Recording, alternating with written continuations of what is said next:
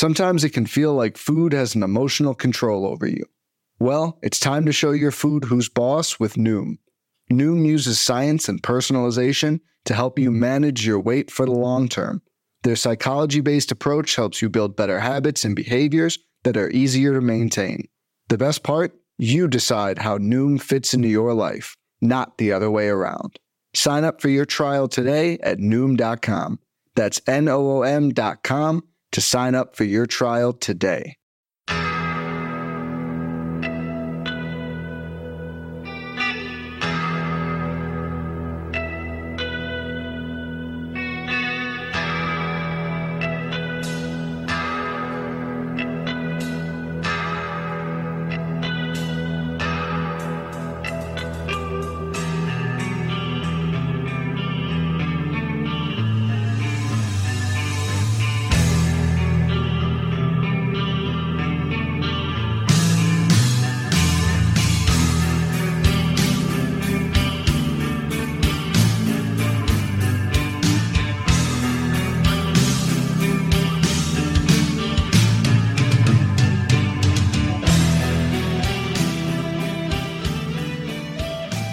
And welcome back, everybody, to another episode of Bench with Bubba, episode 365. Have a returning guest coming on the show to talk about some fantasy baseball week 4 news and notes, some players, because, you know, if you go to Twitter, everyone is in panic mode. It's like the end of the world. Someone's pushing the button pretty soon. So we're going to talk about some players that have good starts, bad starts, all that good stuff. Awesome listener questions. You guys came through. So we'll get to all of that. And you can find this guest at Fantrax. He's a part of the Fantrax tool shed. He's a co-host on there with Eric Cross. He's on Twitter at Roto Clegg. Chris Clegg, how we doing, man? Hi, Bubba. What's up, man? It's good to be back. Always a fun time chatting with you. And so I was honored when you asked me again to come on. Looking forward to the conversation today. I appreciate it. And I'll get ahead of the curve here. A pre-congratulations, as next week you're going to be joining the Daddy Gang. So congratulations. Thank you, man. Yeah, it's a little nerve-wracking. Really exciting, but ready or not, here it comes. Yeah, it's about like I understand where you are because mine's almost 10 months, so it wasn't that long ago, and it's the nerves going into it, like okay, it's coming, and then it just kind of all happens, and you just kind of go with the flow, and you're excited, and it's just like there's a lot of moments you have no clue what you're doing, and I still don't, but it's like you make it work. It's fun. Yeah. It's that's part of the fun in it. I think is like. The one piece of advice, because everyone gives advice, the one piece I'll give is don't listen to anybody else. Do what works for you guys.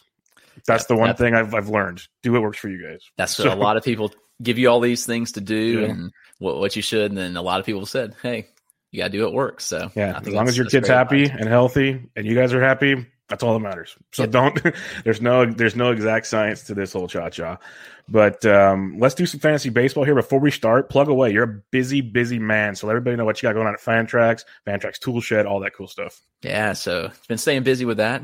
Writing a weekly StatCast piece, just looking at guys that are kind of trending in different directions, maybe with some different StatCast categories. Just good to follow for fantasy purposes, and looking at some guys that maybe kind of under the radar that might pop off, or guys that are overperforming a little bit, and also doing a dynasty or prospects piece each week as well.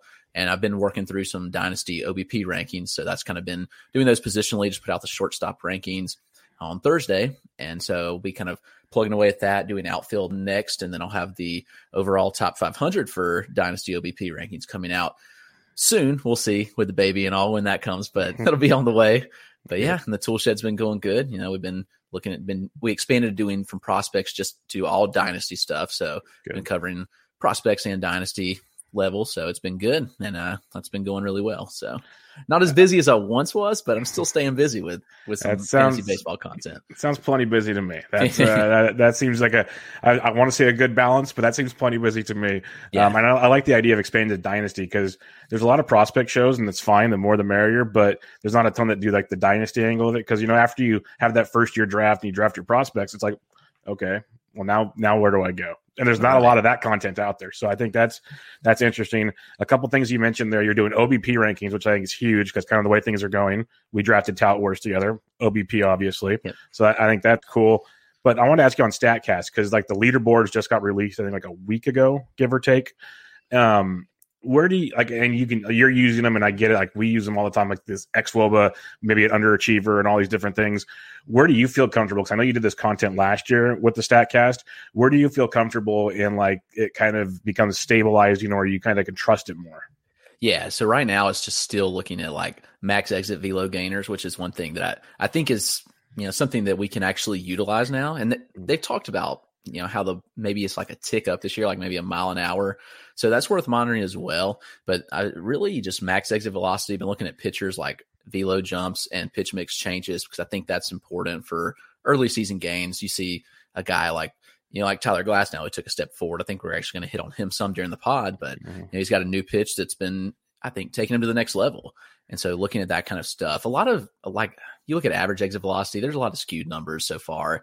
You look at guys like, I think Pete Alonso, last time I looked, had like a 99.9 mile an hour average exit velocity, which isn't going to stick, obviously, which is, last year, I think the leader was around like 94, 95-ish for average. So right now it's still a lot of data that's yet to stabilize. But I do think you look at some things like, even like XBA, those sort of things can be helpful. You look at like a Jeff McNeil who's really struggled, sitting like in the low 100s, but his XBA is up near 300. So I think that shows some signs that there could be some positive regression coming. And even like you look at like Ozzie Albies or Freddie Freeman, who also have those numbers. They've hit the ball hard in a lot of places, just not falling. And so you have to tread carefully, I think, early season, but utilizing and knowing, what you can trust early on and what you can't trust is very important. And there's a great article Max Freeze put out that's about like stabilization rates that I kind of refer to a lot when we look at these numbers, like early season, what can we trust? What can we not trust? And I think that's important, just to really sit down and take it all in and realize like what's important right now and what's not. It's because there's a lot of stuff in there that, doesn't really mean much early on. Yeah, like I can't remember who I was listening to, but even like sprint speed, which I don't use a lot, but that's as an example, you have to have some, like the way some guys have like one or two total attempts at sprint speed, and they've, had 40 balls in play, but just by the way things are measured, it's different. So when you're measuring all this other stuff, like, when does it normalize?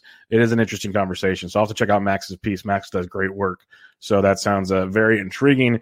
Let's talk some recent news real quick. Latest front on the Toronto Blue Jays closing situation, which has been a carousel all around. One time it was, Yates, that's gone. Then it was Romano. He got hurt. But good news, Romano might be back this weekend. And then Julian Merriweather came in. Everyone spent money on that. Well, now he's out even longer. They just shut him down. You got Rafael Dolis in there. What are you doing with this?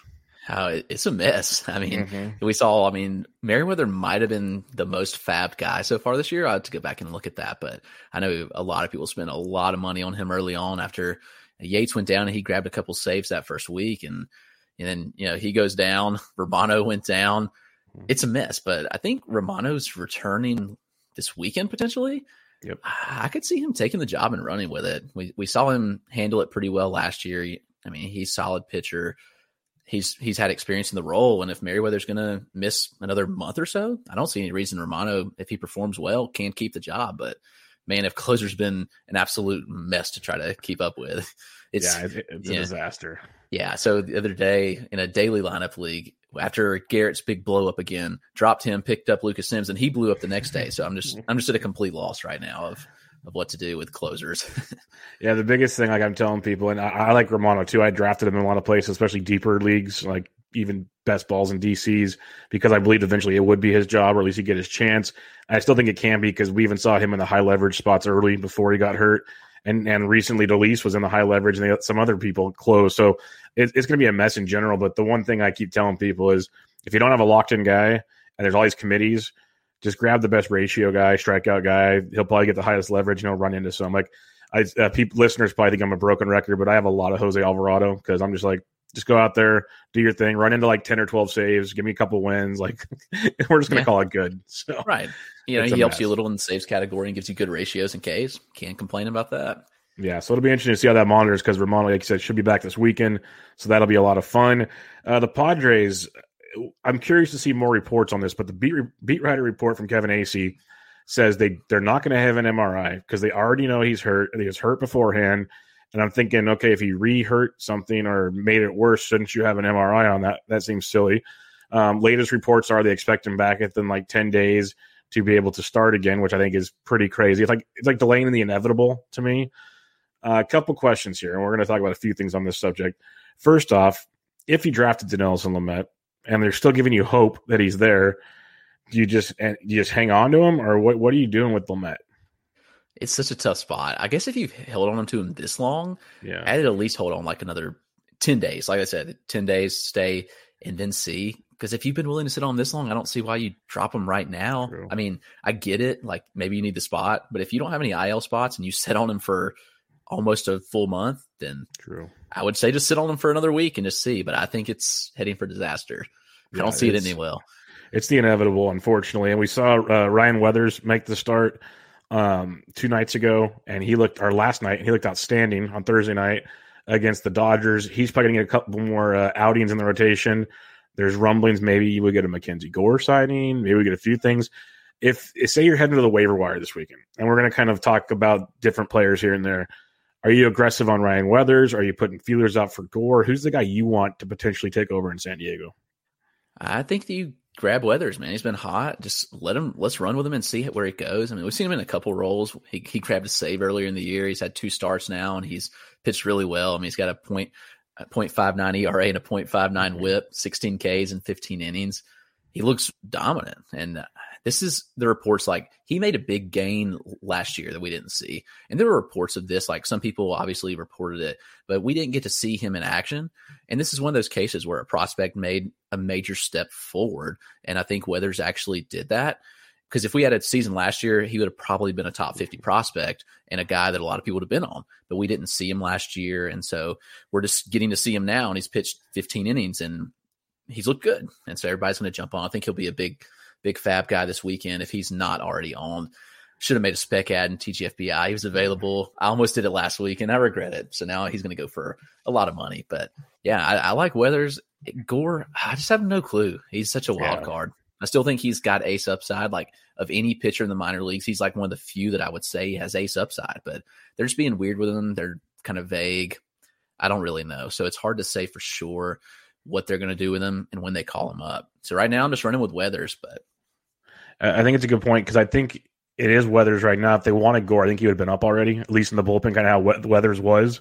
They'd be getting him the reps in there because that's the one thing I don't understand. I know there's the quote-unquote service time manipulation, but there's just training at an alt site. Wouldn't you want him getting reps against the Dodgers right now or something and seeing what the kid's got? Like, that's why I get annoyed with the Bobby Witt. And they say, well, he hasn't been past single A. Okay, I get it, but we know who Nicky Lopez is. Don't you want to know who Bobby Witt is? I was like, that's just my question. So I guess that's a little different because at least Gore we've seen kind of against higher end talent already somewhat. So that's a little different. But the way the prospect, like, okay, screw the Bobby Witt comparison. Jared Kalenic. There you go. There's your answer on why or what are we doing here.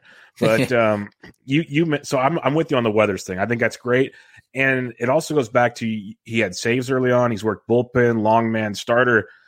In this crazy season of pitching, they're not going to send him down if they go to Gore. They're going to put him back in the bullpen, or he's going to get spot starts, this and that. He could still be an asset to you throughout the season. Like there could be weeks where you'd rather have him than like some fifth starter in a lot of places. So I think that's an interesting option, but he's going to be very expensive, like you said. You said something about the prospects, like if we would have known last year about the gains, this and that. Since you do prospect rankings and you and Cross talk about them a lot in the tool shed and everything else, how are you guys going about that? Because it's like some places are talking, some places aren't. Some people give us videos, some people didn't. And we're trying, and like you guys have it tough because you're trying to make a rankings that a bunch of us can use, but you're kind of half blind in this also. So how are you guys going about that? Yeah, that's tough. And you just have to dig and find any bit of information possible, like any bit of news, notes. And like some teams, like you mentioned, like the Red Sox last year, they like broadcast games on Twitter. We got to see Jarren Duran show off his power. Like he made the swing change. They made that really clear, put it out there. He added power. He was a guy that had a big hit tool with a lot of speed. And I think he's going to be up this year, probably, late May, June. And he could be a guy that's going to make a big impact on the game this year for fantasy. But others, they're so quiet. We just have no information about.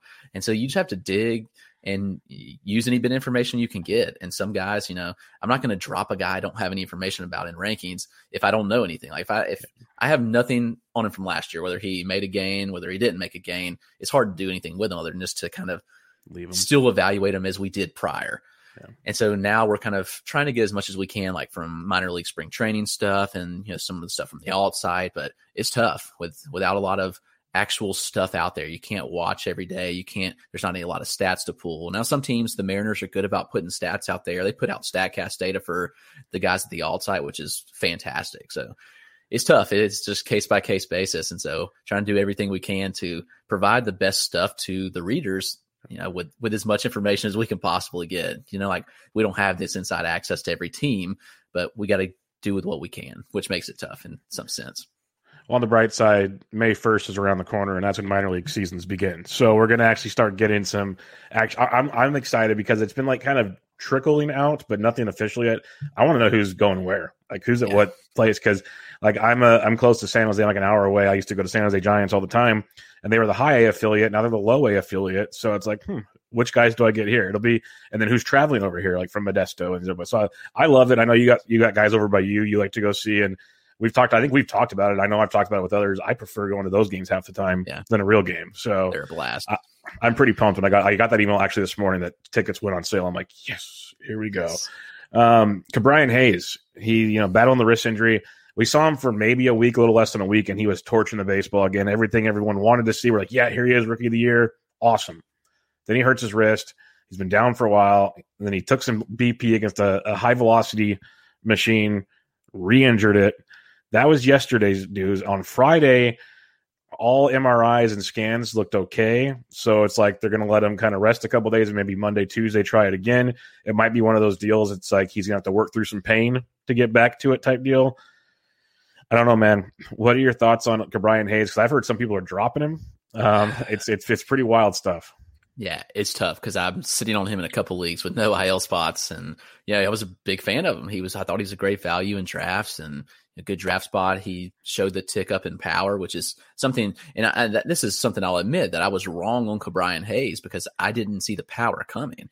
Great hit tool, a guy that can hit 280, 290, and he had some decent speed at third base. Great glove. Like we knew he was going to have those things, but I didn't see the power developing like it had. And then we see him in the spring. The power was there. He even showed the power a little last year when he came up. I think he had around 85 plate appearances. And then in the spring, he was hitting the ball incredibly hard, and it even carried over to the start of the season for the injury. It makes it tough because the talent level's there. I thought he was going to take a big step forward this year.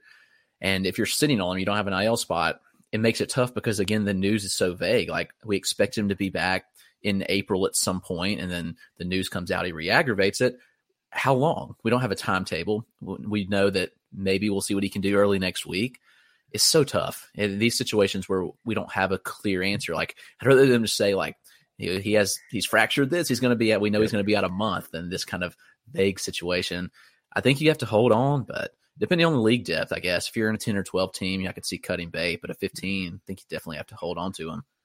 Yeah, and that's the key. I'm glad you said that because, a lot of discussions like, oh, it's NFBC, it's 15 teams, there's no ILs. But we play in a lot of leagues that are 10 and 12 teams, a lot of leagues with a bunch of ILs, no ILs. Like, league format's so dependent. And I'm with you. Like, on a 10-team league, on paper, you should have quite a bit of options on the waiver wire where it's like, you know what? Yeah, it is what it is. I need someone that can go contribute right now. And one of those guys is replaced him on the Pirates is Phillip Evans. And he's been like really sneaky good. I know he's a little older. We've kind of seen him through the grind. I didn't expect this from Phillip Evans. I honestly didn't know a ton about Phillip Evans before this year. And he's been hitting with a little bit of power, a little bit of speed, hitting for average. A, do you think this is sustainable? And B, how aggressive would you be to be like, if Ke'Bryan's going to be out for a while and he's somehow still out there, he's probably not. But if he is, how aggressive would you be on him?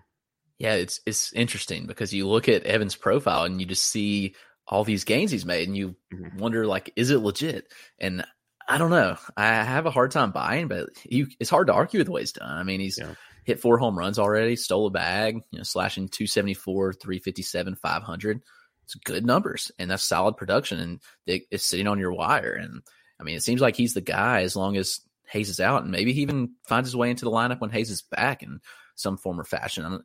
They can fit him in if he keeps hitting. It's hard to keep a guy like that out of the lineup.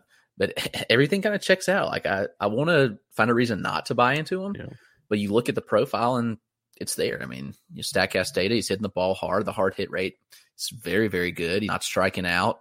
The only kind of negative on him is a lower walk rate, but 7%, that'll play. That's not bad at all. And I don't know. I'd at least ride the hot streak out and see if it sticks. Maybe you missed the boat already, but if he's there, I may give us an ad and just see how long this lasts, because there's always these guys every year that pop up early season. And in my opinion, I'd rather stream them early and see if they stick. Worst case, you drop him. Like he wasn't in your lineup anyway. You're probably dropping a bottom man on your roster for him anyway. And you got to turn the back spot of your rosters to be successful. And I would just ride it out. If it sticks, it sticks. You keep him in your lineup, on your bench, whatever. But I don't know. He's one of those that's hard to read, but I'd at least give him a shot. Yeah, no, I'm with you. I snagged him in a couple spots, but I was very hesitant. It wasn't like a right out the gate snag situation. But the other thing, looking at his game logs, he's playing mainly at third base for Cabrian, like we talked about. But he's played some first base. He's played a lot in the outfield. So he's going to get that positional eligibility. It's one of those, like you said, if Cabrian comes back and Evans is still hitting, they're going to find a spot for him out there. And it's the Pirates. They could easily make some trades. So there's a lot of intriguing ways to make him a viable source for the whole season if he's productive. So grab him now while you can. Quick notes, we don't have to talk about this, but I want to let everybody know Ronald Acuna is returning on Friday. So somehow, if you're listening to this before you set lineups, well, there you go. If you're watching us live, you could do that. You got Juan Soto still out for a while. There's a bunch of guys. Like, it's every day. It's just a slew of injuries. Colton Wong returned on Friday. He's got a homer and a stolen base. That's beautiful. So just cross your fingers and hope things stay good. Let's talk about some guys that I want to know if you're in. Are you out? Are you waiting type thing? Are you just dropping them? Like, what are you doing with these guys? There's tons of names all over Twitter. People sent in some more that we'll discuss, but I put kind of a handful that I know are pretty popular names that you probably already discussed on your show. I know I've discussed on my show a few times, and let's kind of pick your brain on this a little bit here. And we'll start with one of the big ones. And he's on the IL right now, so it kind of, I guess, limits the damage that he can do to you right now. But Keston Hiura, it's one of those we saw last year. The strikeout rate just went through the roof, up to 34.6%. Year before, almost 31%. This is a guy that in the minors had a low K rate. In college was one of the best college hitters he's ever seen. And it's just gotten horrible. And like, you can't hit the fastball. It's all over the place. Hitting a $118 so far this year, striking out almost 37% of the time. He's on the IL, like I said, but he'll be back pretty soon. How much longer do you wait to see if he figures it out, or are you just being like, you know what, I can't do it anymore?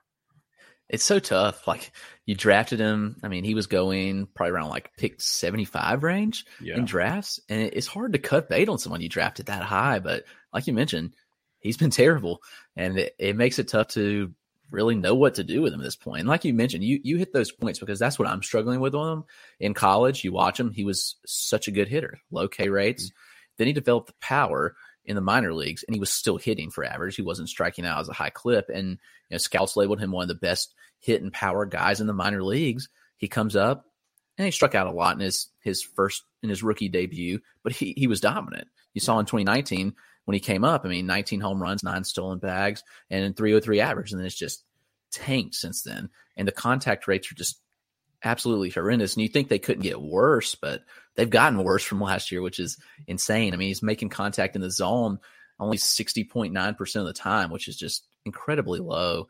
And you just really have to wonder, like, is he cooked? Does he need to go down to the minor leagues and just get his confidence back? Like, what is it? Is it because he's switching positions? Like, they moved him to first, he had to learn a new position, and then they bump him back to second when Wong got hurt? I don't know. There's a lot of question marks here, but right now, when you're getting on base at a higher clip than your slug, that's a serious problem.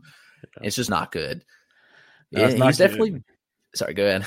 No, I was saying it's not good. It's weird because, like, when he makes contact, though, he's got over a 10% barrel rate. The hard contact is only like 32%. You'd hope for more from Keston Hiura, but still a pretty good barrel rate, good max exit velo. Even his average exit velo is in the 90s, which isn't bad. But, man, you look at, like, his swinging strike rate is 20.5%. That's not good.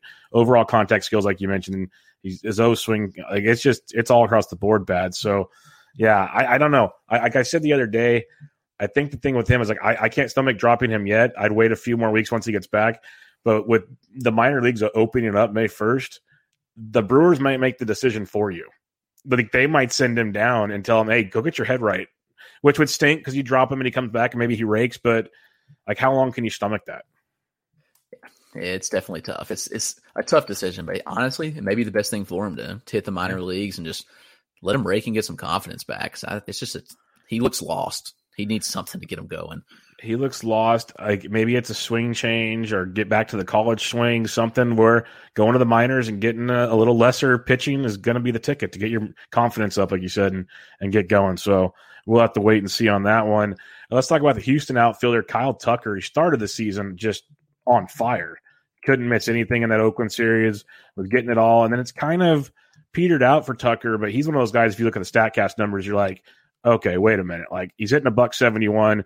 He's got 214 ISO. He's only striking out 16% of the time. Some things check the box pretty nice, and his StatCast numbers are pretty darn outstanding to me. So, like, I'm not concerned with Kyle Tucker. What's your thoughts on Tucker?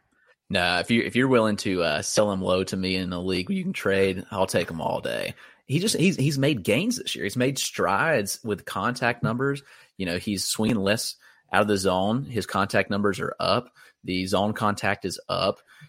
He's making gains, but I think that there's just something that's off right now, but it's coming. You mentioned he's hitting the ball hard. The barrel rate's up from last year. I don't know. The launch angle is the biggest concern. We've seen the fly ball rate go up a little bit, and his launch angle is over 20 degrees at 21.5, which is slightly concerning for me. Like he doesn't hit enough power. Like a Joey Gallo can get away with that, but I don't think Kyle Tucker can. But that'll come around. I'm not worried about it. The hard hit rate's good. Like you mentioned, the strikeouts are down.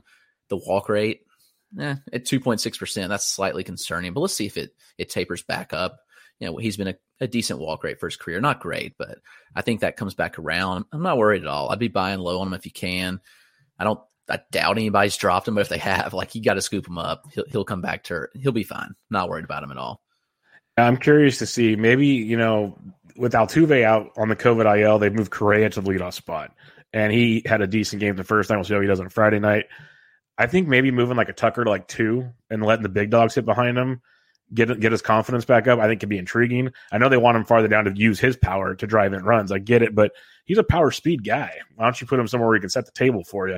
We'll see how it goes. But yeah, definitely not worried about him at all. I was kind of surprised his name came up in a conversation, but yeah, don't worry about him. Again, none of these guys, or maybe by the time you listen to this, they played 20 games. So very small samples, people. Very, very small samples. Yeah, but I think we have to get out of the sprint season because this would have been a third of the season last year. Yeah, big difference. Yeah. Right. And so we had to make so many gut reactions last year. And I think people still have that mindset. But we got to realize, like, we're just getting started. Guys are just getting going. So take a breath. Be okay. It's a long season. Yeah, it's the sprint season or the football mentality. It's like, if this was week 4 in football, I'm already lost. I'm done. I'm 0-4. Like, just burn the whole thing down. But it's different. And like I tweeted it out today, and I know others have talked about it, that if this was like July, we'd call it a slump. We wouldn't be like concerned at all. But it's like we look at our roster, our fantasy roster, we see like a 112 batting average and no home runs. You're just like, but it's like so much can change so fast for the good and the bad. So like you just got to kind of weigh it all out and see how it plays. That's what I laughed so hard when George Montanez put out that tweet. I don't know if you saw it. It was like the Drake meme where it's like the no, and then it was like the 2020 small samples, and everybody was like all about it. And then like 3 weeks into April, everybody's like, no. Thought it was pretty good. Perfect. That's perfect. Yeah. That sums everything up actually pretty darn well. Yeah. The next guy I want to talk about, Chris Bryant. He's a player that I will admit I wanted nothing to do with. The shoulder concerned me. We've seen in recent years, just the overall production has been down, like he's been nursing something. Like you look at certain numbers and they've been okay, but then you look at like his StatCast and you dig in and you're just like, yeah, I don't know yet. But he's come out just crushing it here to start the season. 5 homers going into Friday. He's runs, RBIs. He's walking almost the best he's ever walked in his life so far. Average is decent. He looks like he's trying to be that MVP Chris Bryant. But it's like, I don't want to say I'm waiting for the other shoe to fall. But it's like if that shoulder is still bugging, which maybe not, it's gonna fall. Where are you at on Chris Bryant? Is it like, hey, we might get this MVP guy, or are you like, he might be kind of overachieving right now?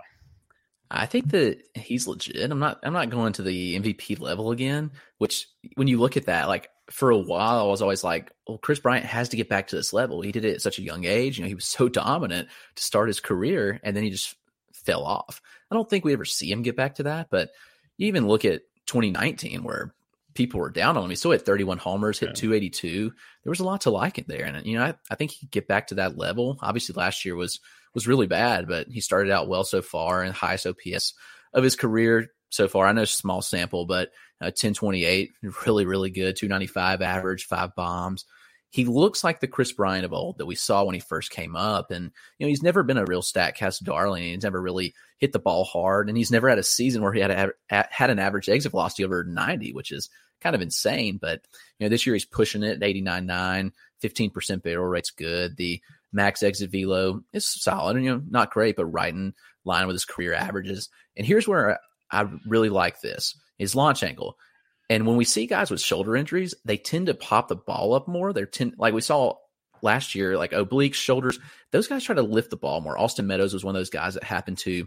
And I think also with Chris Bryant, that happened. When we see the shoulder injury, he was up in 20.7 degree launching. That's too high again for a guy that hits the ball with an average exit velocity of 88 miles an hour for his career. He can't get away with that. No. This year he's got down to 14.3, which is huge, I think, for him. I think you're going to see that average tick back up because line drives are there. He's not hitting the ball in the air as often, which is encouraging.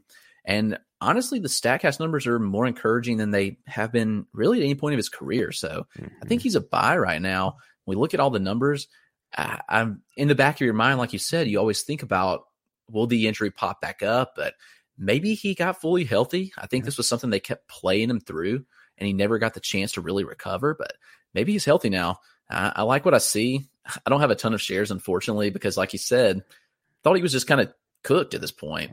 But I think he could be a reasonable buy right now, and he could have a great season. So I like what I'm seeing so far, as long as he can stay healthy. Put that caveat on it.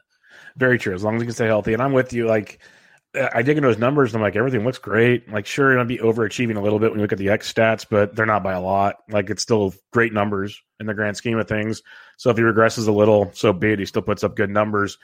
I'm intrigued. Like, I'm more mad at myself than anything, because all offseason I'm like, the Cubs can't be this bad again. Like, I'm going to just tip this one to COVID. They all struggled. It's just a mess. Like Happ and Rizzo and Baez. And Baez is striking out almost 50% of the time, but he's crushing baseballs and stealing bags. Like, so we got that going for us. Rizzo's back. Like, they're playing great. Contreras hit another home run on Friday. There's a lot to like with this Cubs team. So I think I feel like I'm wrong on Bryant. Like you said, I think this might be real. We'll wait and see. A long, long ways to go. This might be one that, at the same time, I think I was more like, I want Yoan Moncada, which we'll talk about later at that point in the draft. So maybe I just made the wrong decision on this wrong Chicago third baseman on that one. Let's go to Cincinnati. Nick Castellanos, a guy I absolutely love. I was so pumped when he went to Cincinnati. Last year had a kind of mixed season, still 14 homers in 60 games, but only hit 225. Was a bit disappointing there, but he's come out swinging. 299 average, 6 homers already to start the season. Are you buying this with Casty? Is he back to this guy we love? Because like you look at his StatCast numbers last year, they weren't that bad. He just had I call it bad luck. A 225 average and a 272 XBA. That's pretty rough. Oh yeah, he's a guy I was all over this year, and I was thinking, and I think I even said on podcast he could be this year's Marcell Ozuna that takes that huge step forward. And I think we're seeing that because this is the same guy he's always been. I think that's what people don't realize. Like in Detroit, he led the league in doubles like every season because it wasn't a huge hitter-friendly park. Like he never put up huge home run numbers. And you look at him and he's never hit 30 home runs in a year. But he's pushed it with 27. Then he goes to Chicago when they traded him to the Cubs. He hit those 16 home runs in 51 games, looked absolutely dominant, hit 321. And then you go to Cincinnati that offseason, and I'm like, man, this is Great American Small Park. He's going to kill it. He's 35 home run threat. And last year, I thought he was going to do it. Like he was one of my dark horse MVP picks for a shortened season just because he could get so hot, and he did. Like he started out the year and was just absolutely killing it. Fell off a little bit, but he's taken a step forward from last year, and I think he was really good last year. You look at those numbers, and the hard hit rate was nearly 50% last year. He barreled the ball at a 16% rate. The average exit velocity of 91 miles an hour. All those numbers were really good. And like you mentioned, the XBA and the X slug, like he genuinely underperformed by a ton. The strikeout rate spiked a little bit. And I wonder in the back of my mind if this was because of a video issue. Maybe he was one of those that didn't speak out about it. He was one of them. I think we found out he was one of the video guys. Well, there we go. I mean, You look at his career strikeout rate, 21%, and he was at 28.5 last year. So that confirms my suspicion. I appreciate you passing that along. And he's down to 15% strikeout rate this year, which is awesome. You love to see that. He's making a ton of contact. I think he's going to just ride this out all season. I don't see any reason he won't. And I think he's even got a chip on his shoulder now. That suspension was kind of crap, and I think he's got a reason to just go all at it and just dominate the league this year. So it wouldn't surprise me to see him hit 30 home runs. And you look at a guy who, I mean, he consistently high averages throughout his career, and I don't see any reason why he can't hit 280 or better for the full season. 35 bombs, like I'll take that all day.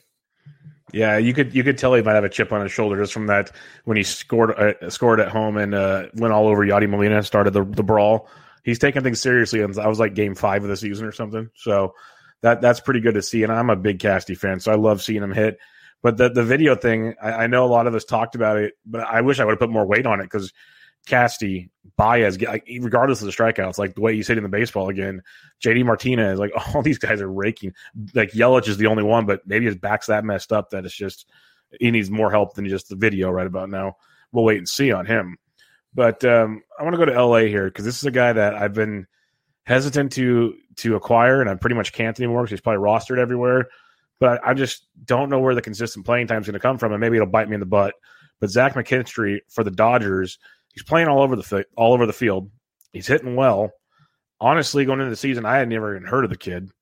What's your takes on Zach McKinstry? Do you think it's sustainable on a Dodgers team that right now has a lot of openings because of injuries, but guys are going to get healthy? I think he keeps the playing time. I really do, because he's that utility guy where he can play anywhere, and the Dodgers love that kind of player. You know, he's got second base outfield eligibility right now, but it's possible he gains more. Like, he can really play anywhere in the field. I mean, he can even play first base. I don't see any reason for them to put him there because he's got a good glove, but they'll utilize this. Even if he plays 5 days a week, when people get back, I think he's very valuable because he can give Justin Turner a rest. You know, Turner's older. He's had some injuries. Maybe he gives Turner a rest a couple of days a week. You know, second base is kind of up for grabs. You know, Lux hasn't been great. He's played in the outfield because they've had injuries. Pollock, I mean, Lord knows he can't stay healthy for a full year. And this is a guy that reminds me a lot of Jay Cronenworth, who kind of come out of nowhere. And, you know, McKinstry has always put up solid numbers in the minors. And this offseason, you know, there's a couple reports that all the rave was about McKinstry. Gavin Lux and Zach McKinstry, they apparently stood out above everyone, like in the alt-site and fall instructs. And so that really weighed a lot on me. Obviously, I didn't draft him anywhere. I didn't think he was going to play this much, even though I like the guy. I thought he was going to get some reps, but not this many. But he's performed well. He's got a solid hit tool. He's going to hit for good average. The power is decent. Like, I don't think he's going to give you a ton of power, but 15 bombs with a solid average that can play all over the field. It'll play on your bench, especially. You know, he gladly have him on my bench in TGFBI, fill in as needed, which right now I've got, so many injuries on that team and some of my other NFBC teams. I'm having to use him, but I'm not complaining about it. He's going to give you solid numbers. And I think if he keeps hitting, his bat stays in the lineup because his glove's good too. He'll find a place. And how much? That's the question, I think. But I'm a fan of Zach McKinstry. Well, you compared him to Jake Cronenworth, so you had me at Jake. So that's good because I'm a huge Cronenworth fan. And if he can do that, I think if you think he's got 15 home runs, that might be more power than Cronenworth has too. Yeah. So that's intriguing. Now I might be regretting this, but I just didn't want to break the bank. He went for a lot of money this last week. I was just like, it was tough for me to stomach, but maybe that's one of those. It's just because, maybe he takes the Kiki Hernandez role from last year. That could be right. Because Chris Taylor's still there. He's going to get his playing time, but maybe he takes that Kiki role. I could see that. That's a different way to look at it for sure. So yeah, we'll wait and see there. I'm going to try to keep all my biases out of this next player, and I want to get all of your opinion before I say a word. But Gleyber Torres was off to a very bad start to the season. He had 3 hits on Thursday night. How concerned are you with Gleyber Torres? Oh, this is a guy I've been really split on, man. In a lot of cases last year, like he had a bad season last year. Kind of chalked it up to COVID. And that's what I do with a lot of guys, unfortunately. And maybe that's right. Maybe that's wrong, depending on case by case. But, maybe it's just a weird year. He struggled. The power was kind of zapped last year. Obviously, he wasn't a 38 home run guy that we saw in 2019 because he hit, I think, like 16 against the Orioles.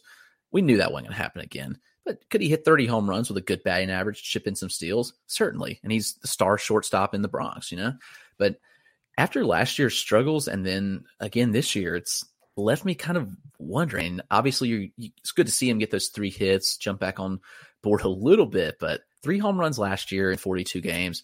hasn't hit a home run this far in 17 games. I would be lying if I said I wasn't slightly concerned. And I thought he was a decent value in drafts this year where he was going. And I have several shares of him, and it's not turning out so well. You know, you look at the barrel rate, 6.3%. Knock rate is down from 2018, 2019, up from last year, which last year was terrible. But his average exit velocity, 83.8. That's like Victor Robles exit velocity. And that's definitely concerning. No.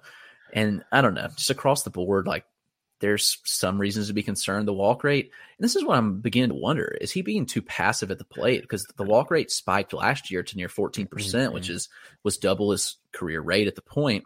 And this year at 12.3%, is he being too passive and working too deep into counts and just not getting good pitches to hit? Maybe he needs to be more aggressive. And that's what I need to dig into a little bit more. I'd be lying if I said I wasn't concerned, but hopefully he gets back on it, because you look, he's not chasing any pitches out of the zone, which is encouraging. There's some encouraging signs here and encouraging steps forward, but at the same time, man, it's hard to stomach what he's done so far, but you just have to hope that he gets it going. I mean, 2 RBIs, 1 stolen base, 219 average. That's tough so far on you, especially where you drafted him. But I think you have to sit tight and hope he rebounds. But I'm just beginning to wonder if he's more of a 25 home run guy that hits like 260, 270 rather than a 30 home run threat that could hit 280. And so I don't know. That's a big question first. Right about now, I'll take 25 the way things are going. But because I have when draft season started, I took a ton of Javi Baez. I was a big believer in the bounce back. Like I said, mixed results, stealing bags and he's doing everything but hit for average. And then as draft season went on, I started doing my research. I kept seeing Gleyber Torres fall. It was always like Gleyber Torres and Javi Baez were always sitting there at the same time. And so I started taking some Torres to kind of diversify things, thinking, okay, things can change. I remember seeing Mark DeRosa on MLB Tonight or one of their shows last year talking exactly about what you said. So that's why I want to hear what you said first about he needs to be more aggressive out of the zone. Because if you go back to his previous years and you just go to his O swing, in 2018 and 2019, it's 34.4%, 35.1. Last year is 25.6%, 10% drop in O swing. This year it's at 25.8. Like, that might not seem like a lot to some people, but that is totally taking aggressiveness out of your bat. Like, he's the walk rate's up because of the O swing going down, as you mentioned. So in OBP league, sure, you're happy, but you're not getting power. Maybe he needs to be more aggressive. Maybe he needs to go on an outside pitch and flip it to the short porch and right. Like, these are things that might play more into his game. What frustrates me is MLB Network figured it out. I can look at Fangraphs and figure it out. You figured it out. How does no one in the New York Brass figure this out? Like, that this is how this kid is, because you look at so many of these younger players now, you just got to kind of accept, okay, the new era of baseball, we're going to strike out a lot. But the more they aggressively swing the bat and put the ball in play, let's go. Because his contact skills are pretty much all the same throughout the deal. He's just being way more patient, it feels like.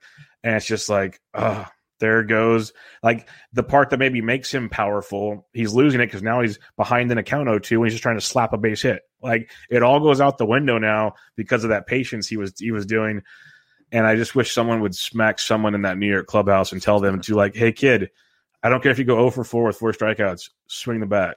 Like, let's get your confidence. Let's let you feel what barreling up an outside pitch feels like right now. Let's go swing.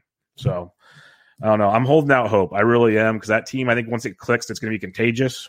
So I'm hoping that works, because they're all not hitting right now. So I'm going to kind of also gain. It's like the Cubs from last year already, starting with the Yankees, but we'll see. As you can tell, I'm very invested in this, and I've looked into this tons. So yeah. I wanted to get your thoughts. It's frustrating, very frustrating. Yeah, for sure. All right, this one is not, though. This is awesome to see, and I really want to know if you think this is a sustainable. Trevor Rogers for the Miami Marlins. One of my bold predictions this year was the Miami Marlins have the best starting rotation in the AL East by the season's end. And Trevor Rogers was a major reason why, because everyone kind of discounts the Marlins, and you got, DeGrom and company and all these other pitchers. The East is pretty loaded with like at least 2 to 3 pitchers on every team. I think the Marlins are this good, and Trevor Rogers is one of them. He's been outstanding to start the season. Is this sustainable to you? And if it is, how many innings do you think he gets roughly? I'm not going to say sustainable to this point, but yeah, this is like elite level stuff. Right. Yeah. But you're right, man. That rotation is really good. And, they haven't had Sixto, Eliezer, Hernandez has been out. So they've been impressive. Sandy's taken the step forward. Lopez has been good. Rogers, obviously stellar. That's what you love to see. I mean, he struck out 31 guys in 22 innings, 1.64 ERA. 1.00 whip, all encouraging signs. And a lot of people didn't buy in last year because he was bad. But under the hood last year, it was pretty good. I mean, that's 6.11 ERA, 30% strikeout rate. But you look, and the xERA last year was 3.53, the FIP lower, things that you like to see, and it gave you reason to buy into them. And the biggest concern right now with Rogers is he's getting hit a little hard. When he's not getting barreled up, but looking at the average exit velocity of 91.6 miles an hour on his batted balls, it's 20th percentile. It's not great. The hard hit rate, not great either at 46.7%, but he's making it work.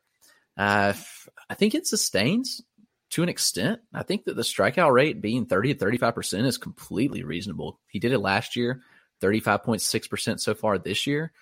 Really, really like what I see. He's been impressive. That arsenal, really good. The slider, man, just super stellar. And here's what did it for me in the spring when we saw his fastball velo take a jump. That was the biggest thing. I mean, last year, 93.6 average fastball velocity. And this year, he's up to nearly 95. And in the spring, he was pumping up to 96, hitting 97 some. So that was super encouraging. That was one of the reasons that I was like, this is a guy I need to buy in on. He struck out 23 guys on the fastball alone. That's crazy. Yeah, he's using it 61% of the time, which he gives me some pause. Like, is that too much? But, I mean, if you're doing what he's doing with it, 38.7% whiff rate, 30.7% put away rate, gets good spin rates on it. Everything you like to see, keep pumping it, man. The slider's good. The changeup, they're good to offset it. But, man, if you're blowing the fastball by people and striking out those kind of numbers, do it all day. So I think it's sustainable. The innings mark is a question. Maybe he gets to 140, 150, but I have no clue. I don't know where they're going to cap him at, which is concerning. But for now, man, you got to enjoy what he's doing. Let's ride it out and see. He's been going. He pitched 7 innings in his last start, which was encouraging. 6, 5, 4. He's been all over the board in his starts. But if he's throwing 6, 7 innings a start, it's definitely encouraging. Maybe he's sustainable of pitching a full year. We'll see. But love what I've seen from Rogers.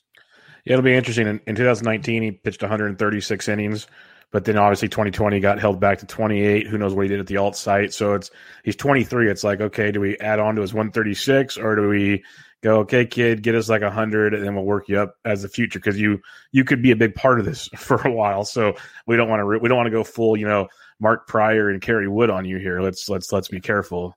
It'll be interesting. Let's do a couple of quick hitters here, and then we'll get to the listener questions because we have some really good ones to talk about. You mentioned him earlier, Tyler Glasnow.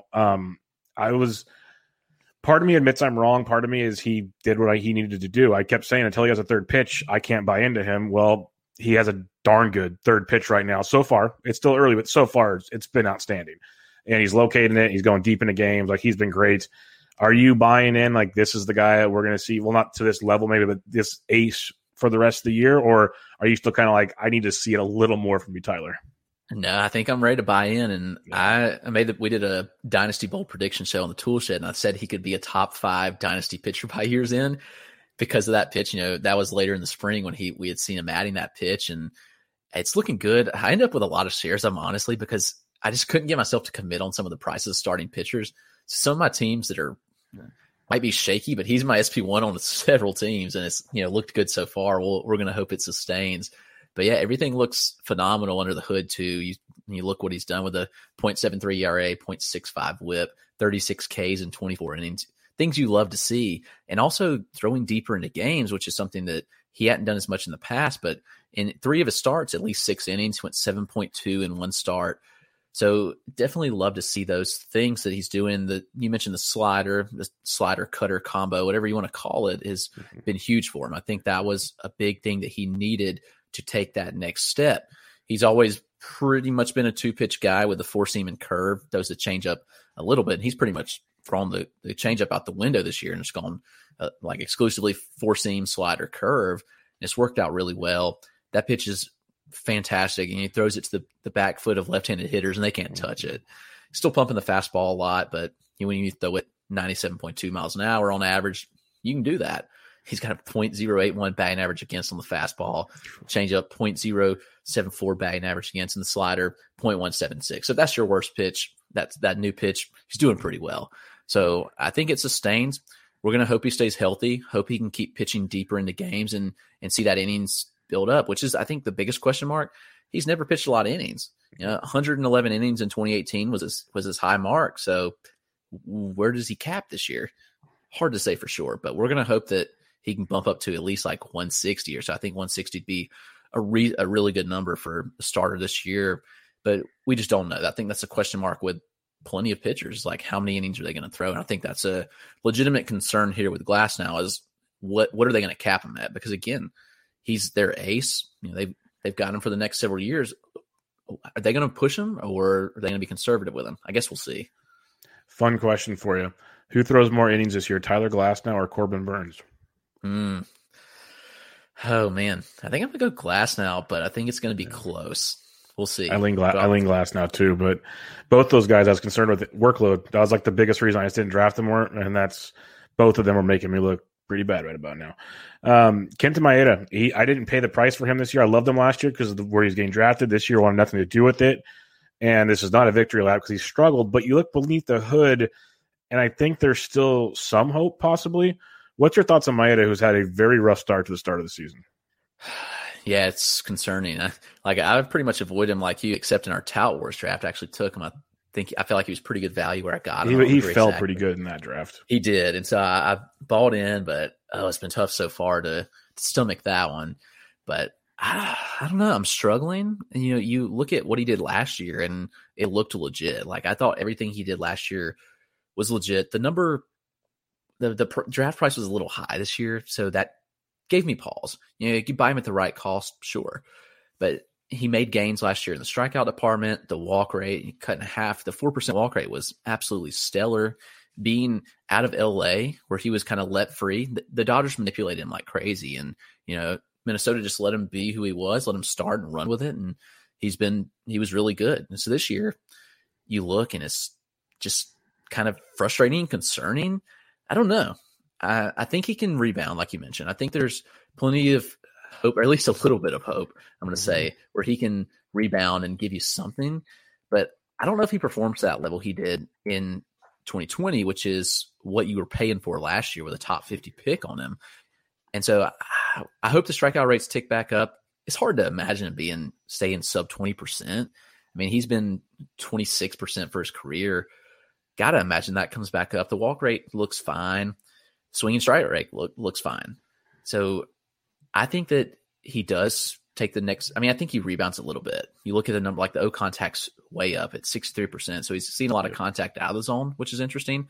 Overall contact rates are up, but his zone contact is down, which I think does give you some hope. And the CSW, little low at 27%. But again, he's never been a huge CSW guy, 32.8% last year with his career high. But I think he rebounds. Even though the FIP, the Sierra, they don't look great. Sierra's at 4.28, the FIP 5.30, and his xERA at 4.47. But I think he does. I think you have to hold on right out. Maybe if you want to bench him for a start or two, but I think he does rebound to an extent, probably not to 2020 numbers. Yeah, I'd be willing to trade for him because you could probably get him for like 70 cents on the dollar or something. Sure. He's not going to be 2020, exactly, but it's kind of you hit on it there a little bit. Like his O swings down, which obviously means or should mean more walks, which happened. But his O contact's up, so they're swinging less out of the zone. They're making more contacts, so there's his strikeouts going out the window. There's his CSW going out the window. Like if they go back to even like the 50 to 55% O contact, like last year 48 was amazing, but even 50 to 55, like anywhere from like an 8 to 12% decrease, the strikeouts will go up through the roof, basically. So it's those little things. His slider usage is up a bunch. I know Michael Simeone tweeted out a deal about his slider usage, and he's living in the middle of the zone with that slider, which is not good. And that's been his big issue. So I think it's just a little bit of tweaks in his pitch mix maybe, and a little more like back to regression, back to reality of the O contact and whatnot. I think we could see a different Kenta Maeda.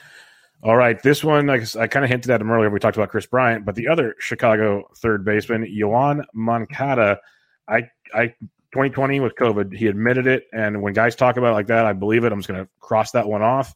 We saw signs of good with Moncada, but as a whole, he's hitting 200 on the year with one home run, no stolen bases, striking out 31% of the time. It's like, I was cool with you striking out a lot when you still hit the baseball, but you're not hitting the baseball, and like everything's down right now. So what's your thoughts on Moncada? Because I'm not giving up by any means, but I am slightly concerned.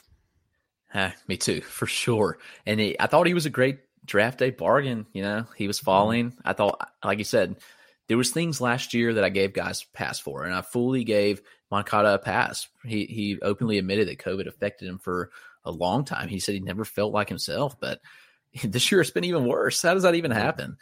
I don't know. You look, and he's not hitting the ball nearly as hard. The max exit velo is right at last year's number, but you look in the past, in 2018, his max exit velo was 113, and in 2019, 115.8, which was top 2% of the league. And now looking at 109 each of the last 2 years is slightly concerning.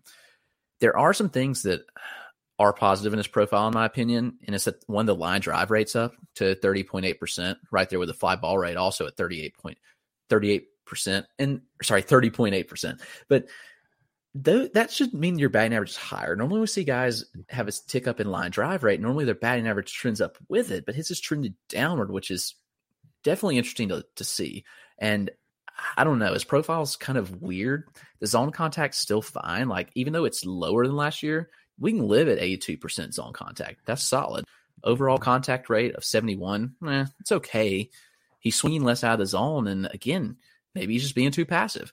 You've seen that tick down each of the last 2 years from 32.70 swing to 29 and then 24.9. That's just not a number you want to be at.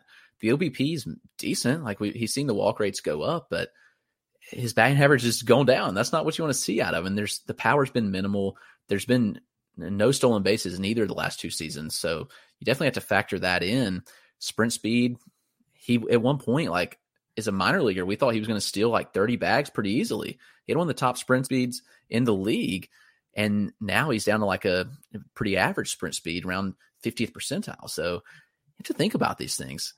Who is Yoan Moncada? And I don't have a good answer right now. I wish I did, but I don't know. I'm struggling with who he is and who he'll be moving forward, but he's a tough one.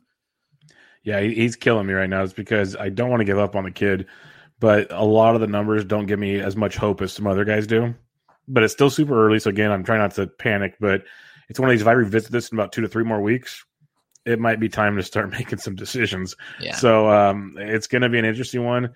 Out of all the guys we talked about, he's probably the one outside of Keston Hero, which I just don't have much of anyways. But Moncada, I'm nervous. I'm really nervous that something's not right with the kid. So we'll wait and see. On Friday, Alex Kirilloff was called up by the Minnesota Twins. Miguel Sano going to the IL and some other roster moves. We've been waiting for Kirilloff. We saw him in the one playoff game last year. We saw him on a double hitter this year. They went back down. He might be up to stay. We can hope. We'll see. But if he gets regular playing time, how aggressive are you this Sunday come Fab? I think you got to throw a good bit of money at him. He's that talented. He's the type of guy that can hit in the middle of that order.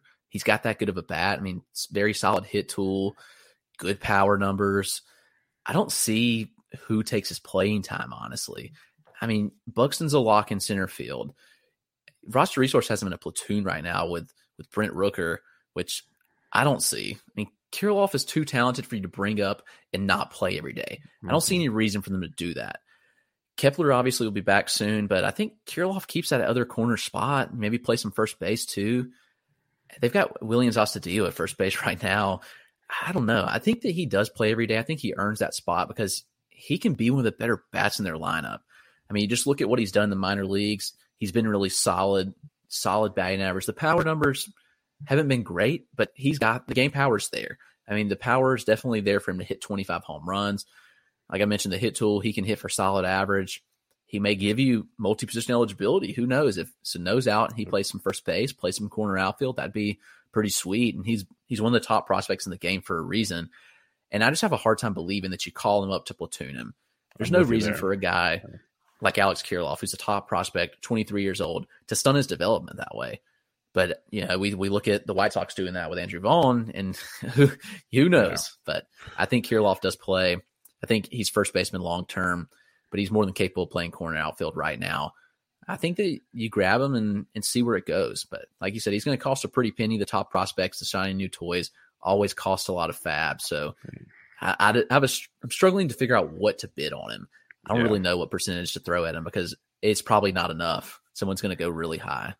That's always my problem with the youngsters. Even on Fabapalooza a couple years ago when Hira and all of them came up, I didn't get a share in of anybody. Riley, Hira, all of those guys. I got nothing. So and I thought I bid high. It was not high enough. But we'll see. Everyone's already broken the bank so far, so maybe bids will be lowered. That's true. it'll make things interesting. So we'll see on that one. But I am curious. I'm looking forward to seeing what he has because they still have Larnick down there too. They got some nice talent that could be coming up here pretty soon as things get going.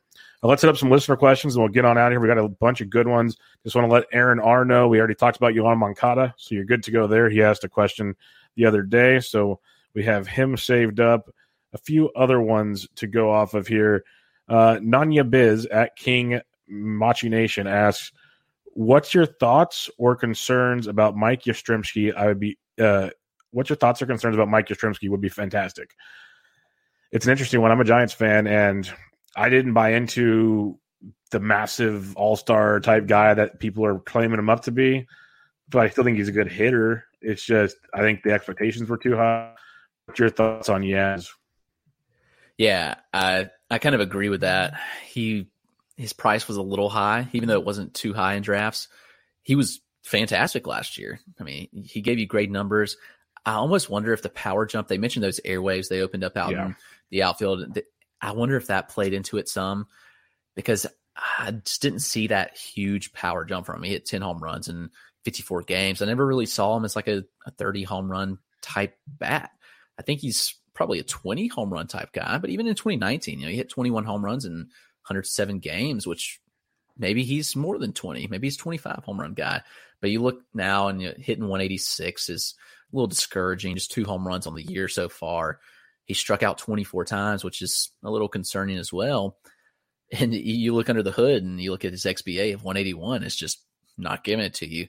His sweet spot percentage is not good either. You look at the launch angle, hitting in that sweet spot, not there at all. But the power numbers, I mean, he's jumped his max exit velo up from 105.6 last year to 109.4 this year. Just average exit velocity down a little bit, barrel rate down a tick, 30% strikeout rate, like I mentioned, slightly concerning. I think he rebounds, but I just don't think he is who some people thought he was, like you mentioned. I think the expectations were just a hair high. I do think he comes around. You look at his spray chart, it's pretty solid. I mean, there's a couple balls that, could have been home runs in a lot of stadiums that were doubles. We'll see. I think you kind of hold fast, maybe bench him for now, but I do think he kind of turns the corner and comes back around. Yeah, I think you can bench him, that's for sure. I wouldn't get rid of him unless you can trade him for something good. The one caveat I'll mention, and like the launch angle at 9.9, down from 18.4 and 19.2, he's been battling a wrist injury. He got hit on the wrist towards the end of spring training, and like early on in the season, he'd missed a game here and there. So how healthy is that wrist? That takes away power, stuff along those lines. I'd be patient with Yaz because in the end, he could still probably get you 20-ish home runs, give or take, hit for like maybe 260-ish by the end of it, and be productive in that lineup. So and then the offense has been better than expected. So I'd be patient with Yaz if I was you. Next question we got for you here from Eric Samolsky. He asked, Bubba, I'm getting worried about Tommy Pham. Chris, are you worried about Tommy Pham? A little bit. I thought, again, he was a decent bargain. Like, I thought he was like kind of the poor man's Randy Arozarena in drafts, honestly, because 2020 potential, solid hit tool.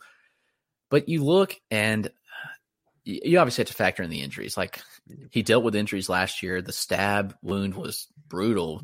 And you wonder, would he be a lesser player this year? And obviously right now there's a lot of reasons to be concerned. He hadn't hit a home run yet, just 2 stolen bases. And he's hitting 153. 301 OBP definitely gives you some positive vibes, but his slug is 169. Yep. That's atrocious. We mentioned slugging with somebody before about lower than OBP, I think with Hura, and Tommy Pham's slug is half of his OBP, which is just nuts.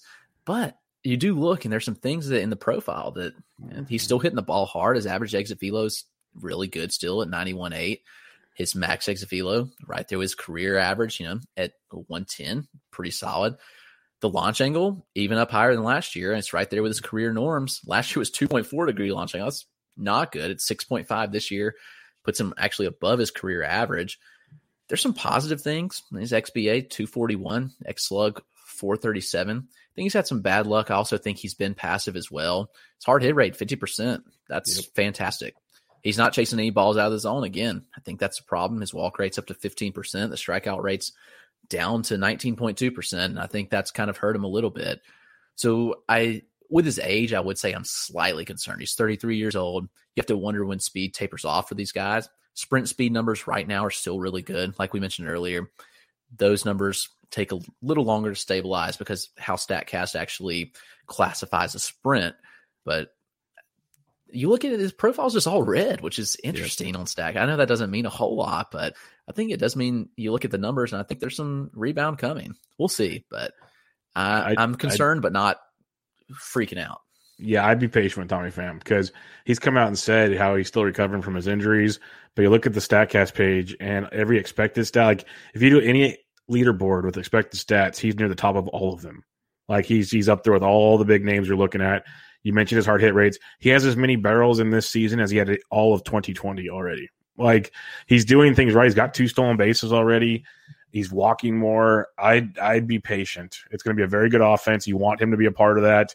Let him get healthy, and I think we'll be okay with Tommy Pham. So, and he like you said, he was a discount on draft day. So it's not like you spent a crazy price tag for him. He's still very, very affordable. It's just people see like Ramon Laureano and other guys are going around him, tearing the cover off the baseball, and you're kind of frustrated. I'd wait on Tommy Pham. Does he get you 20-20? Maybe not, but could he get you 15-20 and hit you 260 the rest of the way? Very possible. And that'll be not too bad this time in this era of baseball we're watching. Joseph Morrow asks, can we get a Drew Waters scouting report, and is he an option with the Braves' current outfield situation? Well, we got a prospect guy and a Braves fan here. So, Chris, what do you got on Drew Waters, and how soon can we hopefully expect him in Atlanta? Good question. They've been really quiet on him. He's a guy that, which is nuts. I feel like I'd have some knowledge into the Braves, but there wasn't a lot on him last year of what he did. He's got loud tools. I mean, the power's developing. He's got great speed from the left side of the plate. Fantastic hitter. He's a switch hitter, but in reality, I don't think he should be, which is kind of crazy to say, but he really struggles from the right side. From the left side, stellar. Easy a plus hitter there. But I don't know. I'm not sure the Braves are comfortable enough with him yet to bring him up. I think he may be more of a 2022 guy. It wouldn't surprise me to see him get a taste, a cup of coffee later this year. But I think that if they were confident in him, they would have already brought him up because they've had injuries. Acuna's been hurt, Pache, and they've been kind of just mixing and matching where they can. And they've got Guillermo Heredia in center field. They've got, these guys that just aren't big-time major league players. And you've got a top prospect there in Waters. I don't know. He's hard to know what he did last year, what kind of gains that he made. He's got all the talent in the world. He's more than capable of coming up. I think he can be a potential 15 to 18 home run guy with 20 stolen bags. I just wish he wouldn't switch hit, which kind of sounds crazy, but the strikeout rates from that right side are just terrible. He was up to 37% from the right side in 2019, but he's seen AAA, and that's the crazy thing. He got AAA in 2019, so you'd think that he should be ready. But I do think that they want to give him a chance down in the minors, get going, give him some confidence, and then potentially call him up. But so I don't know, maybe later this year, maybe 2022. I don't have a ton of insight into that, but I think that he's got the talent. It's more of just tapping into that talent. We'll have to wait and see. Hopefully we gets out to a hot start in the minors. They don't have a choice. That'd be always fun. Stevie Yo asks, is this Kurt Casale shutout thing a fluke, or is he legit helping the staff? Sneaky ad in a 15-team 2-catcher league. For those that don't know, the last 5 games he's caught have been shutouts, but he's come and talked about it that him and Posey have put in extra work on learning the hitters and the approach for the pitchers. And I think he's a great caller of the game, maybe receiver of the game. I wouldn't get too excited about the offense personally. So I would not be adding him unless it's the deepest, messed up 15-team league you've ever been in. Yeah, I'd 100% agree.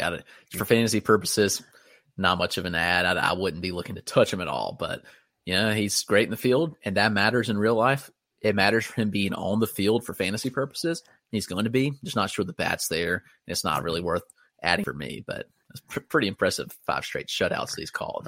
That's pretty cool. Will Garofalo asks, does Conforto stink?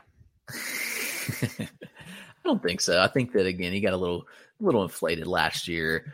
He wasn't going to hit for that kind of batting average again. That batting average was super inflated. He had that BABIP last year that was through the roof. Right. Well, the BABIP was, let's see, let me pull that 412. up. 412 right. last year. I knew it was above 400. It was nuts. Yeah. That was going to come down. He's a career 304 BABIP, which 100 points higher, that's definitely eye-opening.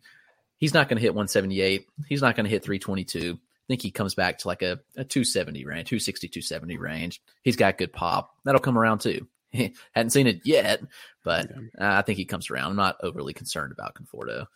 Would you rather have Conforto or Yastrzemski rest of the way? Definitely Conforto. Okay, there you go. That should help some people out. Whole Camels asks at daily_Phil. This is a good question, actually. Who would you drop if necessary, Clint Frazier or Andrew Vaughn? For me, it's Clint Frazier, but I totally understand the Vaughn frustration. That's tough because Vaughn is so talented.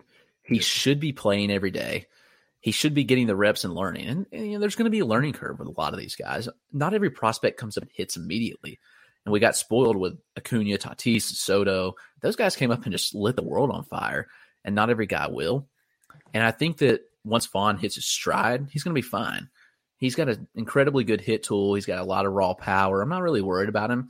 Frazier, on the other hand, I am slightly worried about. It's tough with him because I thought that he could be a breakout. He had a solid year last year when he finally got some reps, but he's just been really, really bad this year. Contact's not really been there. He's not swinging it all out of the zone. We looked at those swing numbers for some guys at 25%. He's below 20%, which is concerning.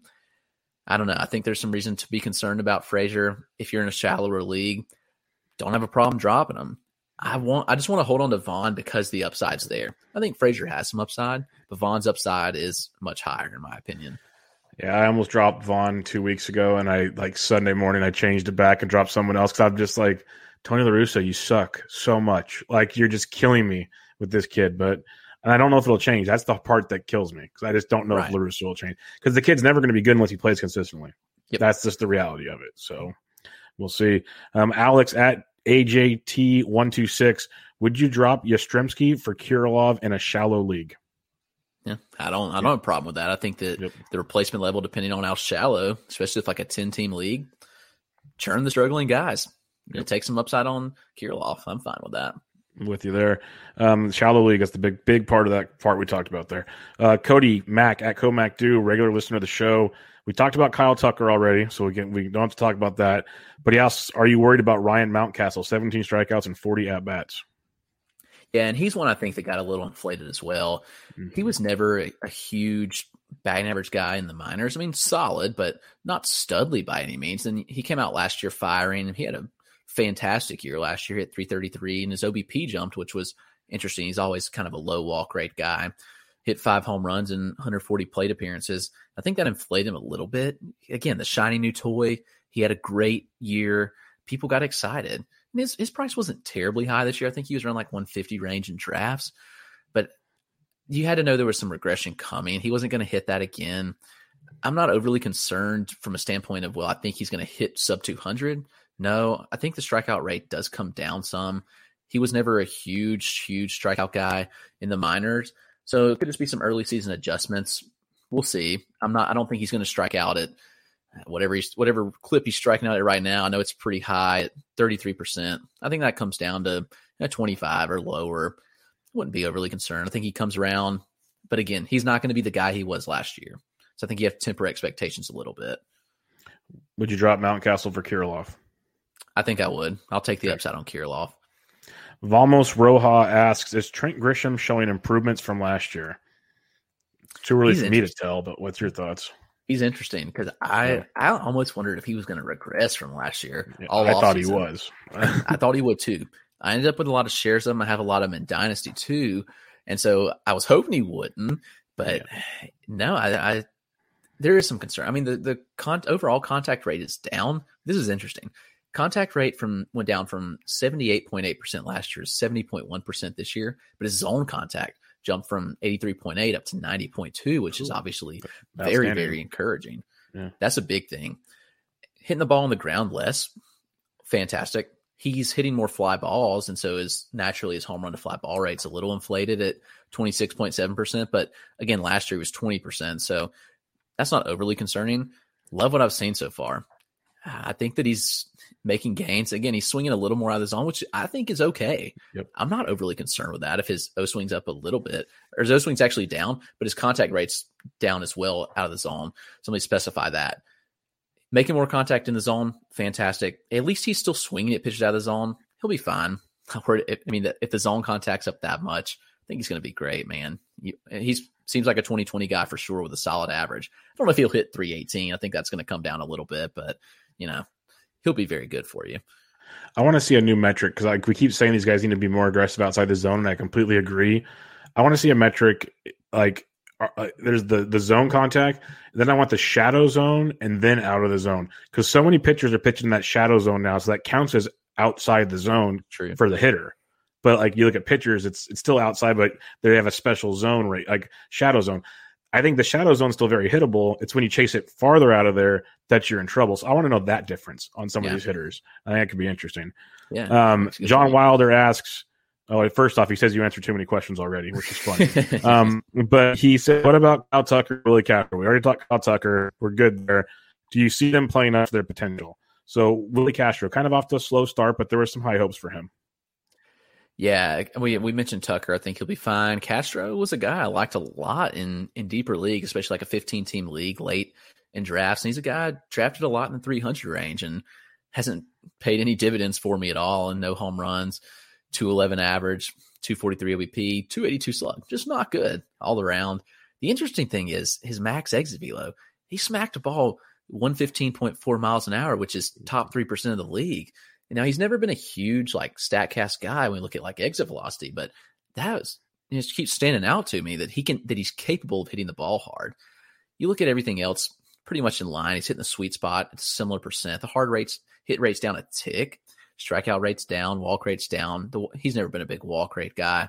Barrel rate's down a lot, which is a little bit concerning. But I think he improves, but to what extent? Like, who is Willie Castro? I think that's a question we have to come to realize. Like last year was only 140 plate appearances and he hit 349, which was awesome. 6 home runs. I thought he could be a solid hitter, give you 10 to 15 home runs, but I don't know. I'm struggling with him really to figure out who he is at this point. He's got a good sprint speed too, which is interesting because he doesn't steal. I wish he would give you some steals at least. That'd be kind of nice, but I do think he comes around a little bit, but to what extent is the question. He's still young. He's still 23 years old. Still plenty of time for him to adjust and improve. The best thing about Willie Castro to me is he's got so much positional eligibility. It's like, okay, it's hard for me to give up on you, especially in deep leagues. Shallow leagues, there's probably replacement value, but deep leagues, sure. I keep on grinding. Not a question here. We have 2 more real questions, but first, David Middleton from Triple Play Fantasy says, it's not a question, but will you tell him I miss him? So he misses you. All right. 2 more questions here. Simon P. Asks, surprised by Dom Nunez and Austin Gomber. Can they keep this up? Those are interesting. I mean, Nunez has always had a ton of raw power, which obviously plays up in Coors a lot. Just a matter of would he play? And he smacked 4 home runs so far. He's hitting the ball fairly hard. I mean, the average exit velocity is pretty low, but the barrel rate of 20% is fantastic. Again, only 20 batted balls. You have to take that in stride. Strikeout rate is highly alarming at 38%, 8% walk rate. I think he just is who he is. He's a guy who's going to strike out a lot, not give you much batting average. Decent, not great OBP, but when he hits the ball, he may give you some home runs. So in a really, really deep league where you might start 2 catchers, he may be of consideration, but I don't know. I don't really see it. Gomber's interesting. He's one I thought he'd get eaten up in Coors Field. Yeah. I mean, obviously over in the Arenado trade, but then you look what he's done so far and he's been good. I don't know. He's highly interesting to me. He's intriguing. May take a flyer on him to see, but the walk rate, 17.2%. That's terrible. Way too high. Yeah. Yeah. Even last year nearly struck out 13%, which is not good either. I do think he comes back to earth a little bit, but in a deeper league, he may be worth a stream if he's not added yet and see where it goes from here. But a guy, if he falls off, just drop him. It's not a big deal at all. Yeah, I grabbed him for his 2 starts next week, so we'll see how that goes. We'll wait and see. The other question Simon had for you, what are some lesser-known NL prospects that might make a contribution this year? Let's see. National League prospects. Let me pull up my prospect list just to have an idea of who – and I should know off the top of my head, but, on the spot. Oh, yeah. I should have looked at all these questions before, but it's all good. No. Well, obviously, we know a lot of the guys are AL actually, that I think are going to contribute this year. Kelenic, Kirilloff, we know coming up. Wander, Jaron Duran. Those are guys I think contribute. Joe Attell. Well, these are AL guys with the world. Yeah. All right. JJ Bleday, National League, Miami Marlins. He's another one who made a huge step last year that we didn't get to see in game. He was a stud at Vanderbilt. He hit 27 home runs in the college season, which just is, if you don't know, is absolutely stellar because they only play 60-some games. So he absolutely killed it his last year. But he's one who made big strides last year. The Marlins, their outfield has Adam Duvall, Corey Dickerson in it. Those guys aren't going to hold Bleday off. He's really advanced at the plate, got a lot of power. I think I could definitely see him coming up. Joey Bart's another one. He's not really lesser known at this point.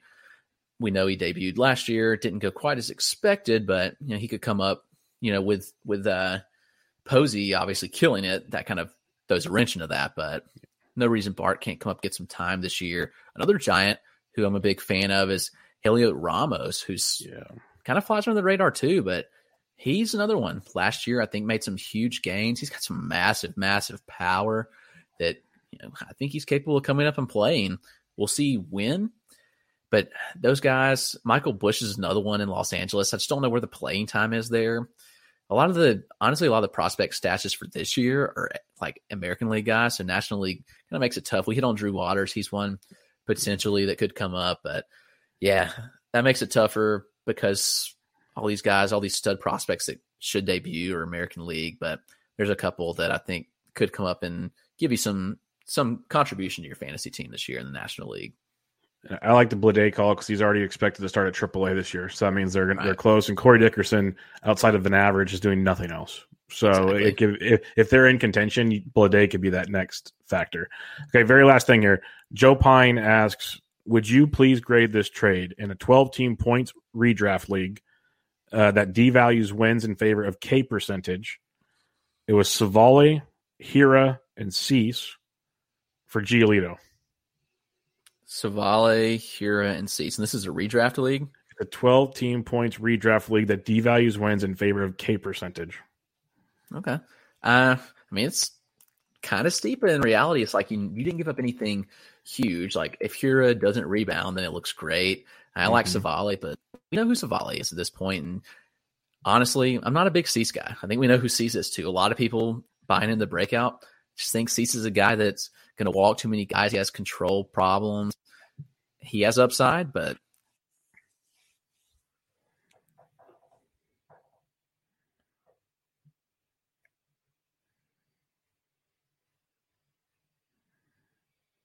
a lot.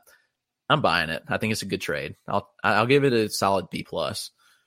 Yeah, I think it's interesting. You get Giolito, so it's always a plus to get the best player in the deal.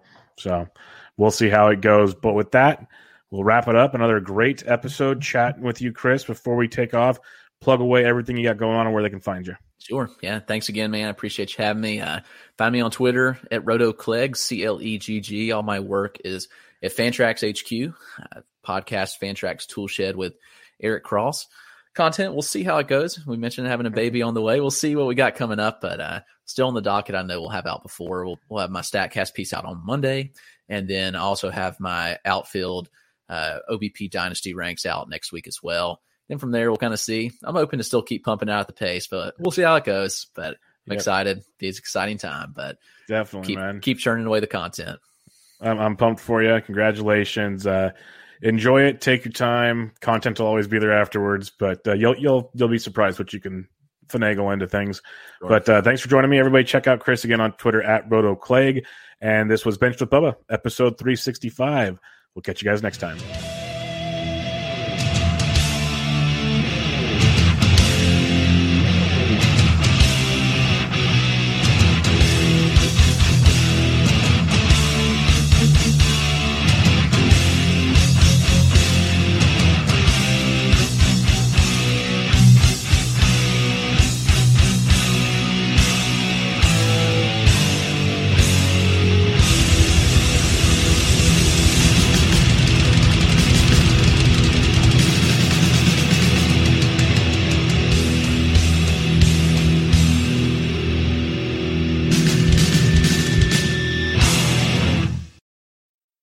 Life's better with a home policy from American Family Insurance because you'll feel protected no matter how the wind blows. All so you can keep enjoying the home of your dreams. And our expert agents can help you save up to 23% when you bundle home with auto. Insure carefully, dream fearlessly. American Family Insurance. Get a quote? Find an agent at amfam.com. Products not available in every state. Visit amfam.com to learn how discounts may apply to you. American Family Mutual Insurance Company, SI, and its operating company, 6000 American Parkway, Madison, Wisconsin.